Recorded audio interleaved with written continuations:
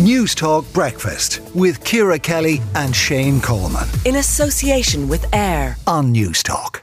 An auction house in Kells is selling a compass with a swastika on it and the death mask of a German military leader with a striking resemblance to Adolf Hitler. Oliver Sears, founder of Holocaust Awareness Ireland.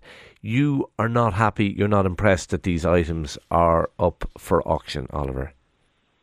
No, I'm not at all, and I'm rather disappointed that it's only 5 weeks since I was last on News Talk talking about the sale of other Nazi memorabilia items at a sale in Bray. Fortunately, in that case, and they really need to be commended, Mullins withdrew all their items and they sent me a rather elegant email of apology. So, you know, they need to be commended for that. But in this case, and I thought that might have sort of sent the message out that this material should just not be traded in. However, these two items have popped up. One is catalogued rather disingenuously as a death mask of a German military leader. This is Hitler. We don't need a facial recognition expert. It's not Charlie Chaplin. And the other item is a compass with a swastika dated the 20th of July, 1944. What's interesting here is that from a Nazi glorification perspective, that date is the date of the failed assassination plot by von Stauffenberg on Hitler. So that's probably why it's being glorified on an object. But from my perspective, what stands out is that date more or less coincides with the end of a peak 8-week period of industrialized slaughter at Auschwitz, where 437,000 Hungarian Jews were murdered.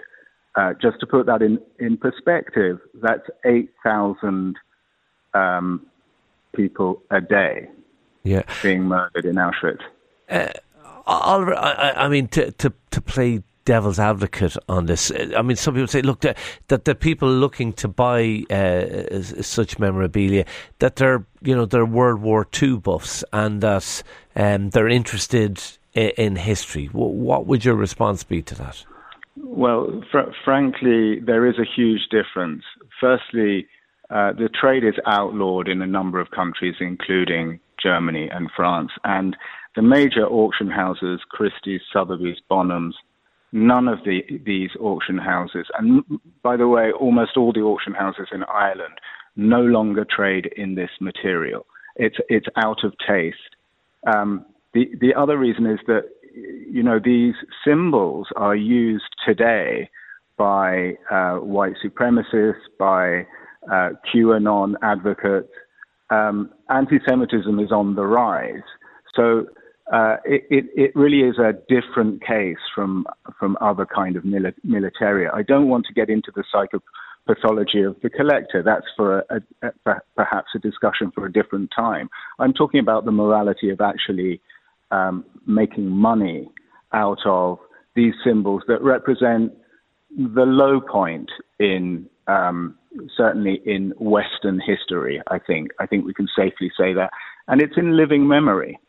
I think that's also very, very important. Why should my family, other members of this shattered community be faced with this kind of material? I think that most people would agree that it is tasteless, unnecessary. And there is, fortunately now, a campaign gathering momentum in the Dáil to bring in legislation to end this trade. All right, we will leave it there. Oliver Sears, founder of Holocaust Awareness Ireland. Thank you for talking to News Talk Breakfast this morning.